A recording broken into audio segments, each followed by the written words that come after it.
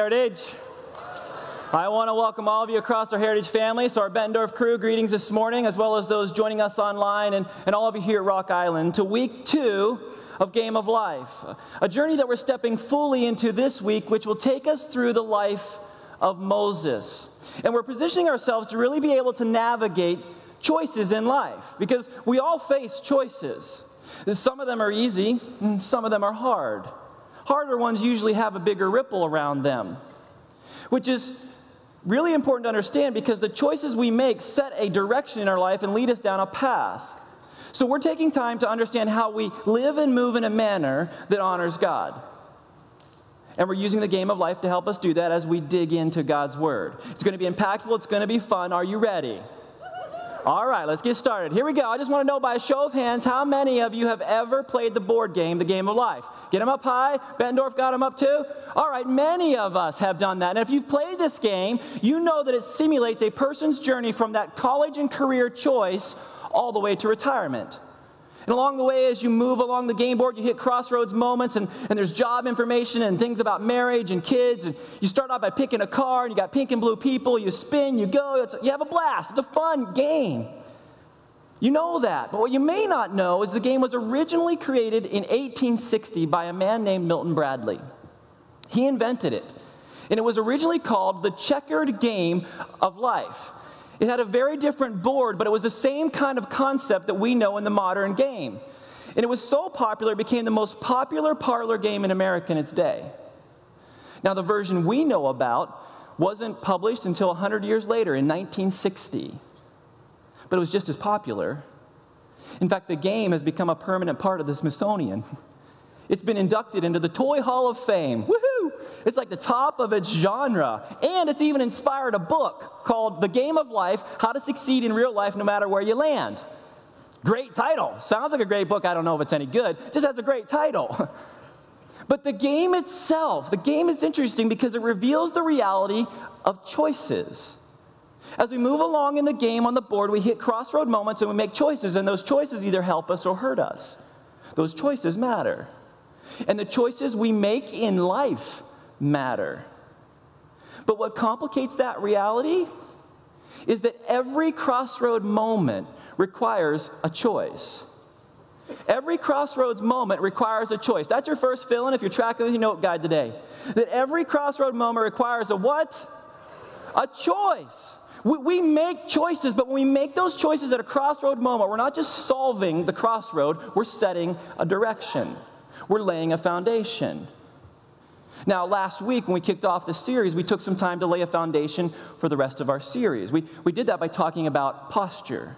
Our posture as individuals, our posture as a church. And I want to take a moment to review that concept. See, it all starts with the reality that those who follow Jesus live in a constant tension.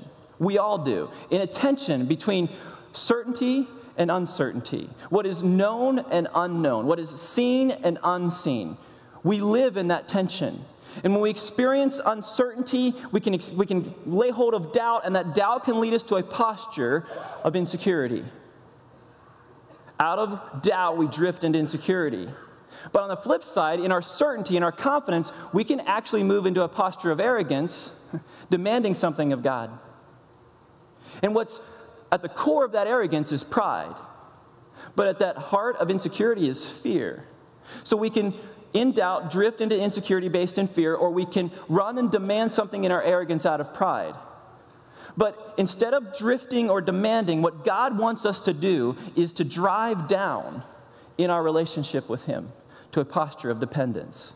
Say dependence. That was horrible. Say dependence. There we go. Dependence. See, dependence is a place of trust. It's a place that God shows up and does what only He can, but it is also a place where we can live with certainty amidst uncertainty. This is the foundation for our series. This tension between certainty and uncertainty is a reality we all face, but we all make decisions in that. We make different decisions, and those decisions lead us on a path. Those decisions can help us or hurt us. But this is the reality. They can lead us down to paths and down roads that have significant implications. And we need to know how we live in a posture of dependence so that we can honor God in all of those choices as we live life to the full. We're anchoring this whole conversation in the life of Moses, specifically the book of Exodus. So if you have a Bible, I'd love for you to grab it and turn or click to Exodus chapter 2. Exodus is the second book in the Old Testament. Last week we took some time to hit the highlights of Exodus chapter 1, and this week we're leaning into Exodus chapter 2, starting with the birth of Moses. And I know that this is a familiar story for many of us, but I want to invite you to walk with me from a slightly different perspective on this story to see how God wants to position us to life to the full today. So we're going to be starting, again, Exodus chapter 2. You can follow along in your note guide on the screen or in your own Bible, but let's start with verse 1 of Exodus chapter 2. Now, a man of the tribe of Levi married a Levite woman. Now, let me hold there. The tribe of Levi, that was the source of priests. In all the 12 tribes of Israel, the priests, the spiritual leaders, came from the tribe of Levi. So a Levite married a Levite. They became pregnant, or she became pregnant, and she gave birth to a son. Now, if you recall, in Exodus chapter 1, this son was born into a hostile environment, part of an oppressed people. He was born in a superpower nation, the nation of Egypt. And he, like every other male Hebrew baby, was born under a royal death sentence. Pharaoh had directed the death of every male-born Hebrew child. It was a tough time to enter the world as a Hebrew male boy. But the one thing that this baby had going for him was he had parents of faith. In fact, we find out in chapter 6 of Exodus that this baby's father was named Amram, and his mother was named Jochebed.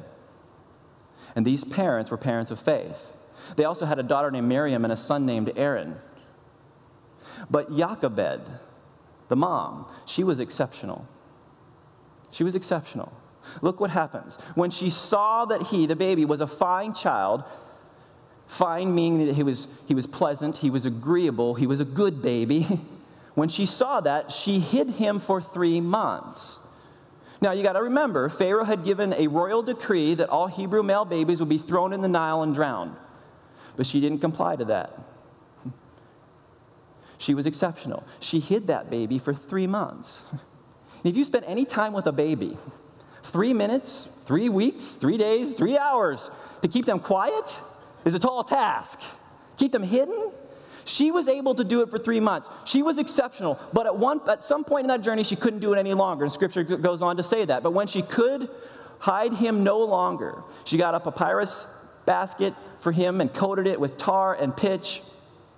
Then she placed the child in it, put it among the reeds along the bank of the Nile. Jochebed was exceptional. Not because of what she did, but why and how she did it. You see, dependence is an issue of trust. Dependence is an issue of trust. It's not an issue of strength or weakness. It's an issue of trust. Just like faith is an issue of trust more than it is an issue of belief. It's trust. In Psalm 56:3, it says that when I am afraid, I put my trust in you. That's an expression of dependence. Now hear me. Dependence requires trust, and trust requires risk. Trust requires risk. In fact, if you're still tracking in your note guide, doing great things with God always requires a risk. It always requires a risk. To be part of the greater things of God, the greater purposes of God, it always requires a risk. No ifs, ands, or buts. So, doing great things with God requires an expression of trust, which requires a choice to risk. And Charles Stanley once said something about this concept that many believers struggle in and around. Here's what he said. He said, too many Christians have a commitment to convenience. They'll stay faithful as long as it's safe and doesn't involve risk, rejection, or criticism. Instead of standing alone in the face of challenge or temptation, they check to see which way their friends are going. And many times the people of God, when they stand at crossroad moments, instead of stepping boldly in obedient risk with God, they'll look left and right to see what the crowd is doing, and they'll follow. But Jochebed and Amram, they didn't do that. They chose to risk with God. They chose to stand alone in obedient risk to God. And remember, that's important because doing or being part of great things with God always requires that risk. Now, I'm not talking about foolish risk. I'm talking about obedient risk. I'm talking about living in a manner where we are dependent upon God, where he needs to show up or we're in trouble, where we have a posture of dependence with the practice of prayer. It reminds me of the story about a man named Jack who was out for a hike along a cliff, and there was a large, just steep drop into a ravine beside him. But he got a little too close at one point and he fell. He fell off the edge of the trail, he fell down the side of that cliff, and he was able to grab hold of a branch. Now, he looked down and realized he was like 1,000 feet still above the ground, and he realized he couldn't climb out. He couldn't hang on for long, and he couldn't climb out. And in desperation, he just started to cry out, "Help, help, somebody save me, help." After a while, not hearing anything, he was getting tired, and he was about to give up when he heard a voice say, Jack, can you hear me?" Yes, I can hear you. I'm down here. Help me." "Jack, are you okay?" "Yeah, I'm okay. Throw something down. Help me." Wait. Who is this? And where are you?" And the voice said, "I'm the Lord." Jack said, "God?" "Yeah." Jack said, "Look, God, get me out of here. I promise I'll stop sinning. I'll be a good person. I'll follow you all the rest of my life." And God said, "Oh, hang on. Slow up on the promises. Let's just get you down from here and then we'll talk." So here's what I want you to do. I want you to listen closely. Jack said, I'll do whatever you want. God said, "Jack, let go of the branch." "What?" "Jack," I said, "let go of the branch. Trust me. Let go." There was this long silence. And then Jack said, "Help, help, is anybody else up there?" Look, doing great things with God always requires a risk that we may or may not want to take. But if we're going to live in dependence on God, it requires trust, and trust requires risk. And Amram and Jochebed risked big. They didn't do that just because of parental instinct. They actually did it out of faith. Hebrews 11 tells us that. Check this out. By faith, Moses' parents hid him for 3 months. It was by faith. Hid him for 3 months after he was born because they saw he was no ordinary child, and they were not afraid of the king's edict. They were not a what? Afraid. They didn't let the uncertainty lead to insecurity rooted in fear. They weren't afraid of what might happen. They were more concerned about being dependent upon God and obeying him and willing to take the risk in that. Now, often in our dynamic with God, we want to trust in circumstances and say, you know what? When I know what should happen, in my confidence, I have that certainty, we'll drift over here in a place of independence and say, I know what's supposed to happen, so I'm going to take control, and that's pride. So when we're comfortable, we'll take control. When we're uncomfortable, uncertain, and we're afraid of what might happen, we take control again. In both places, we drift from dependence to independence. And when we do that, we remove God from the equation. And we rely on ourselves, and we've compromised the trust, and we've moved away from being able to risk with God. But as we saw at the end of our what-if journey, that relationship with God is based in trust, not circumstances. It's based in trust, and trust requires risk. And Amram and Jochebed, they risked, and God rewarded that as he interacted with them. You may know the rest of the story on this. See, in a way, Jochebed did what Pharaoh said, kinda. She put her baby in the Nile. She just put him in a basket first. But then she positioned her daughter Miriam to stand by and watch. This whole thing's very intentional. And once she risked and released that baby to God, then in God's providence, he brought Pharaoh's daughter into the picture. And I don't know if God had spoken to Jochebed and said, look, here's the plan, here's what I want you to do specifically, gave her all the details. I don't know how that all went down, but I do know he worked in the plan. And that plan involved bringing Pharaoh's daughter into the equation, who in turn told Miriam to find somebody to take care of the baby, who Miriam went and got her mom, and her mom was then positioned to raise her child and get paid for it. It's how God works when we live in a posture of dependence. God rewarded Jochebed's faithfulness, rewarded her willingness to release, rewarded her willingness to sit in a posture of dependence. When she trusted him and hid the baby, she trusted him and released the baby. And God always rewards dependence. He always rewards dependence. expressed in trust. But choosing independence always comes at a cost. Choosing independence always comes at a cost. It always costs something, and the cost is immeasurable. It's things that we can see and things that we don't see. It's things that could have been, things that now can't be, or things that won't ever be because of the choices that we have made in that journey. But let's keep moving in the story for a moment, because we get to see in verse 20 of Exodus chapter 2 that once that baby had grown up a bit, Jochebed took the baby to Pharaoh's daughter. He became the son of Pharaoh's daughter, and she gave him the name Moses. And in that moment, in that action, Moses became part of the royal family. He lived a royal life. He had all the influence and education that Egypt had to offer. In fact, Egypt at this time was scientifically and socially and academically at the top of everybody else in the world at this time. And we know that Moses had that education because in Acts chapter 7, we can read this about him. It says that Moses was educated in all the wisdom of the Egyptians and was powerful in speech and action. Powerful in speech is going to be interesting a little bit later in our journey, but also action. So Moses had high education. He was trained. He was successful. But we also know that he had the influence of Jochebed in his life, and so he was raised not only with Egyptian education, but his Hebrew heritage. We know that there was that dynamic, and we know that there was a tension. And so as he was raised in both places, he almost is, it's like seemingly positioned to be used as a leader for God in a significant way. The problem was Moses had a hint of independence.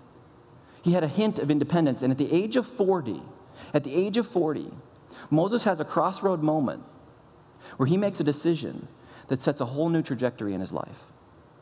Let's take a look at it, verse 11 and 12 in chapter 2 of Exodus. One day after Moses had grown up, he's how old?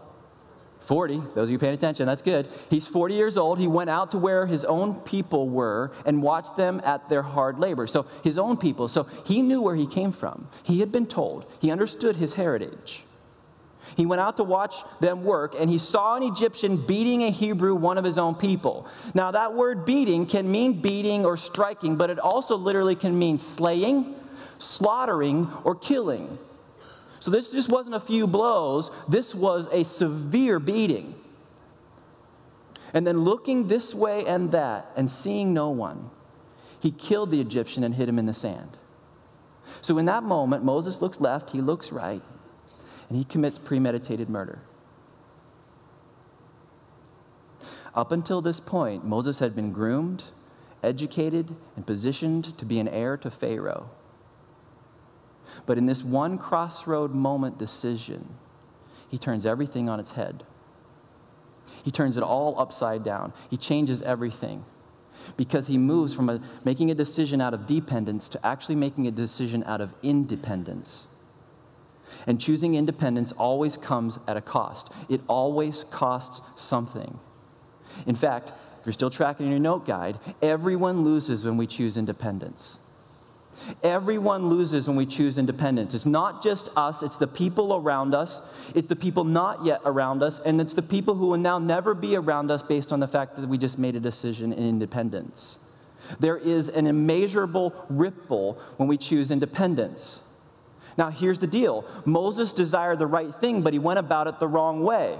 When Moses made the decision to kill the Egyptian, he went from living in a posture of dependence to living in independence. In his certainty and his confidence in what he knew should happen, he took an arrogant posture and prideful position, and he took control of something God wanted to take control of.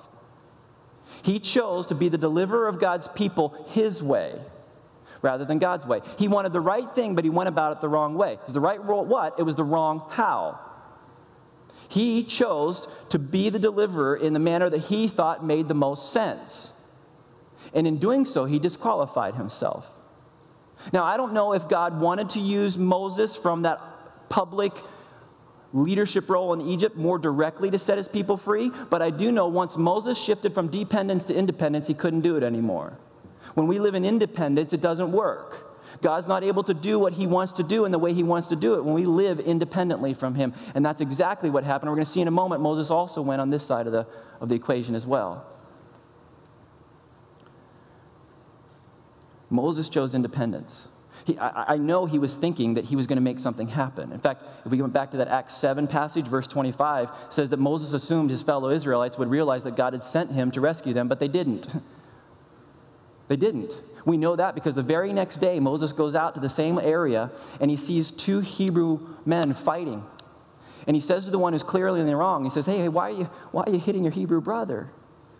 And in verse 14 in Exodus 2, that man responds, who made you ruler and judge over us? Are you thinking of killing me as you killed the Egyptian? Then Moses was, what? Afraid. He was afraid and thought, what must have become public, what I did. Now here's the deal. He doesn't quite know for sure how far it's gone. But the consequence of moving to independence leads us to that place of fear. When he made the choice to take things into his own hands, he positioned himself under this worry and anxiety and the uncertainty that comes from doing it his way rather than God's way. We keep on reading down through it. When Pharaoh heard of this, he tried to kill Moses. So it's out of the bag, cat's out of the bag, he's in trouble. But Moses fled from Pharaoh and went to live in Midian, where he sat down by a well. He sat down by a well in Midian. Now, listen, we go back in Moses' story. His desire to see his people delivered, his desire to see them set free was not the problem. The problem was that he sought to bring that about in independence rather than dependence.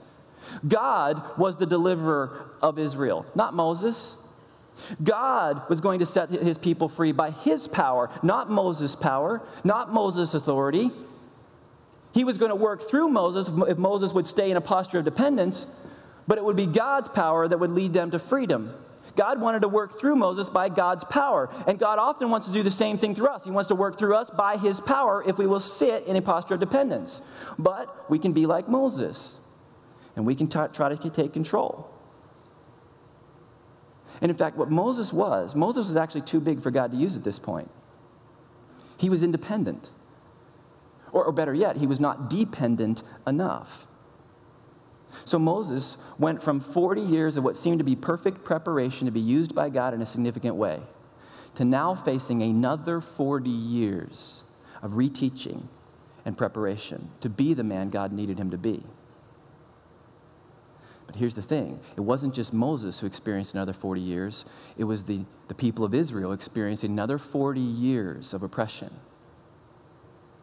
And everyone loses when we choose independence. And I wonder in your life who's losing because you've been choosing independence. In your certainty or uncertainty. It matters.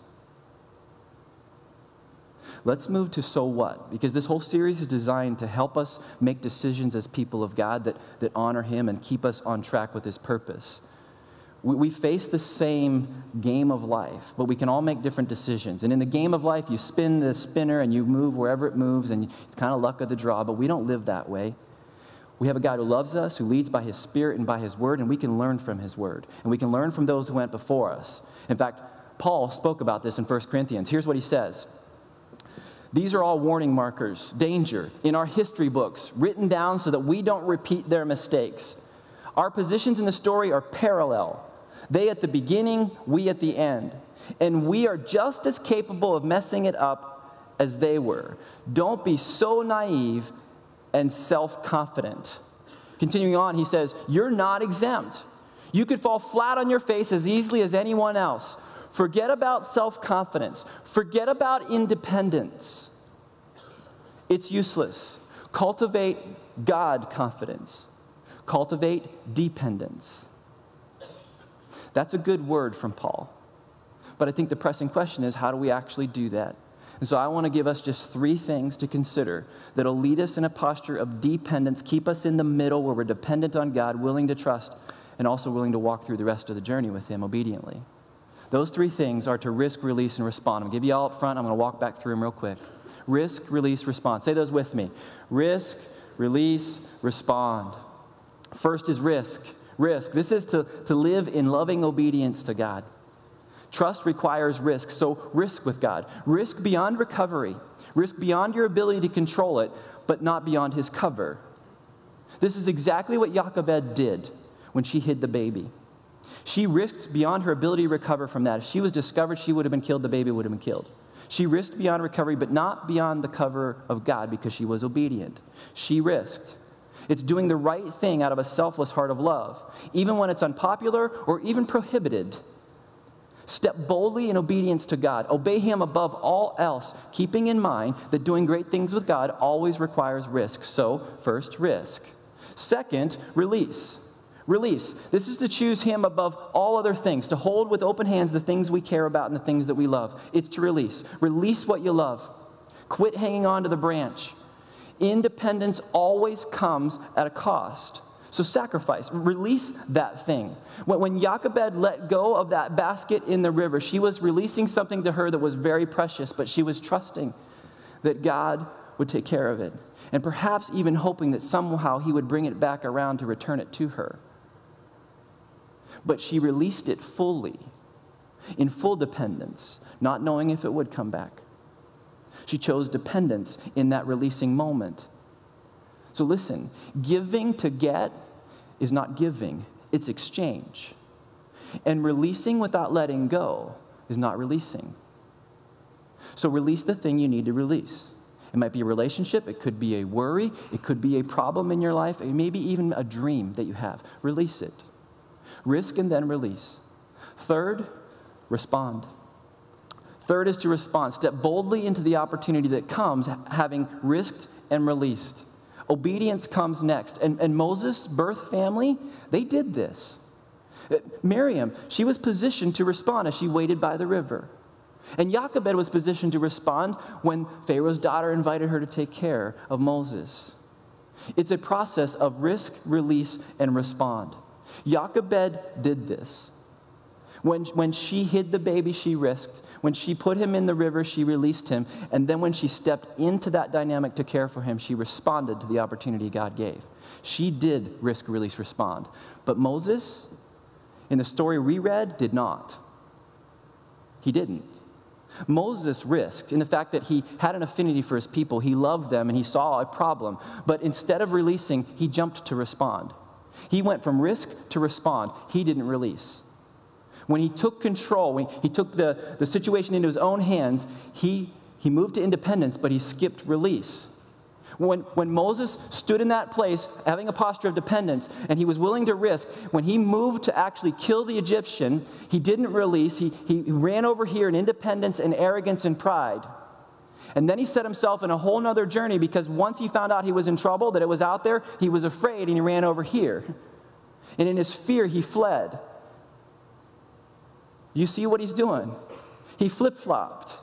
If he just would have remained in a posture of dependence, there could have been a whole nother scenario. He did not risk release and respond. He risked responded. And that is a shift from dependence to independence. It's moving to the left or the right in the diagram that we've been looking at. It's risk, release, respond. And here's the deal. If you're sitting here today and you're not sure where you stand in your relationship with God, some of this makes sense, but you're spiritually unresolved, my challenge for you today is to risk with Jesus. Risk with Jesus. Release your life to Him. Give Him control in your life and then respond to lordship, His authority in your life. Risk, release, respond. The moment you do that, your life is changed. You're now spiritually alive and you're positioned to live a life that can be to the full. Spiritually alive. You start in a place of innocence from the sin and junk of your life. But then you have these series of choices you've got to make to stay on task as you risk, release, respond over and over and over again. Here's a great quote from Oswald Chambers. It's too good to pass up. He said, God does not make us holy in the sense that He makes our character holy. He makes us holy in the sense that He has made us innocent before Him. And then we have to turn that innocence into a holy character through the moral choices we make. Through those crossroad moments, we make choices that develop holy character out of the innocence that we have through the blood of Jesus. Jochebed and Moses had the opportunity to do this, and so do we. But we don't have to be like Moses in this particular circumstance that he had, where we risk and respond. We can actually risk, release, respond. We can be like Jochebed. We can be like his mom and stay in a posture of dependence. And if you're thinking that your life is at a crossroads right now, you're right. You are. You're at a crossroads. This may be a second chance crossroads. It may be something God asked you to do before, but you didn't, or a place that He asked you to depend on Him, but you drifted, or you ran and demanded. It may be a second chance moment, but every crossroad moment requires a choice. And all the choices at crossroads matter. So here's a bit of the hard truth around risk, release, and respond. If you tend to be a person who is insecure or passive, then you won't risk. Insecure, passive people tend not to risk. If you're an action-oriented person, then you tend to struggle with release. Moses was an action-oriented person. We saw that in Acts chapter 7. He was powerful in speech and what? Action. He was an action-oriented person. That was his hint of independence came from his action-oriented person reality, and action-oriented people tend not to release. But then those who are half-hearted, those who are in this relationship with God for what they can get more than what they give, those folks tend to never respond because they're not willing to make the sacrifice that comes along with obedience.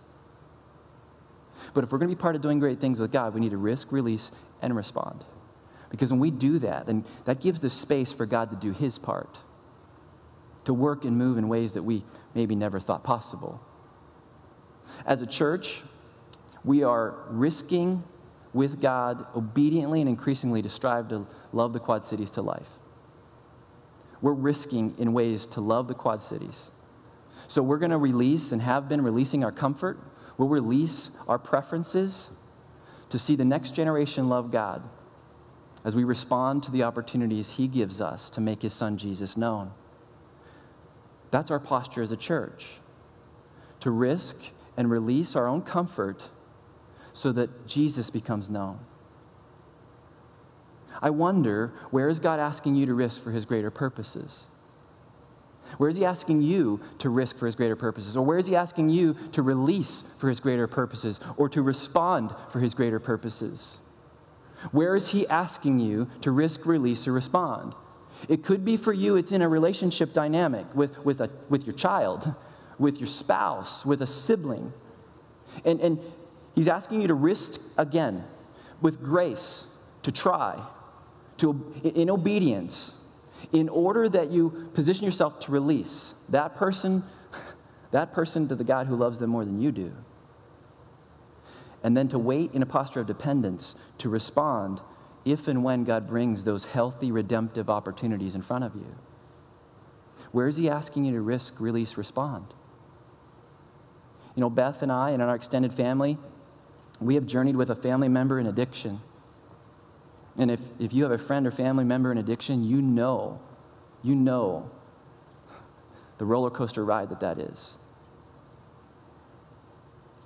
But dependence gives us the ability to risk again, to live in loving obedience to God, not allowing unhealthy behavior, but setting loving boundaries so that we then release them to the God who loves them most, ready to respond by re-engaging in healthy interaction. It's risk, release, respond. Where is He asking you to do that? I want to encourage you, even now, right where you're at, to sit and take a moment, maybe on your note guide, to literally write down the thing or the place or the issue that God's asking you to risk, release, or respond in. It could be a child in your family. It's been a challenge. A sibling. Could be a relationship, could be a problem, a loss, even a betrayal. Where is He asking you to risk, release, respond? If we believe God for what He said, then that should define how we live. And the certainty that we don't know is really the way that we live in a posture of dependence on Jesus. It's how we stay dependent, because He is trustworthy. We can risk, release, and respond with Him. You know, I'm pretty sure that when Moses ran, I think he likely felt that God's ability to use him was over. That God had been positioning him to do something significant for His people, but now He had shifted to independence, that was gone, and that there's nothing that He could do now to even fix that. But I think that's where God actually wanted Moses in the first place. In a place where he knew he could do nothing without God. in a posture of dependence. Because he would ultimately learn to live out of dependence. And Moses would learn to live out of risking and releasing and responding over and over and over again in the future. But he had to step back into dependence, and he had to risk and release and respond. And we're going to see how he did that through the rest of the series. But today is a crossroads moment for you.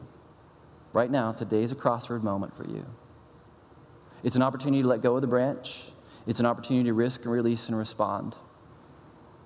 It's an opportunity for you to stand at the crossroad in front of you and to look where God is calling you by his Spirit and through his word, and then to step boldly. What you do now in this crossroad moment sets not only a decision point, but a direction for the future. It's a foundation moving forward. And I want to leave you with the words of the prophet Jeremiah, who said this. It's actually the words of the Lord that he wrote down. Stand at the crossroads and look. Ask for the ancient paths. Ask where the good way is and walk in it, and you will find rest for your souls. We all face crossroad moments, but today you can stand there and you can ask where the good way is, and you can risk, release, and respond, and you can see God do something you thought never possible in your life as you sit in a posture of dependence alongside the practice of prayer. Would you pray with me now? Heavenly Father, you are a good God who is so gracious to us. Your love never fails. You are faithful in pursuing us even when we run from you. You have all power and all knowledge, but yet you choose to work in and through us. You choose to have a relationship with us, and you provided a way to do that through your Son, Jesus. And so, Father, I pray that you would today speak to each of us about where you're calling us to risk, release, and respond. Where you're calling us to sit in a posture of dependence so that you can do your part. You can do what only you can, and we can see your glory in our life. We can see your favor upon our life. We can see your pleasure with who we are. God, I pray that you would forgive us for where we have wandered left and right, and we've shifted to independence, trying to take back control. Lord, help us to sit in a posture of dependence, willing to risk, willing to release, and willing to respond.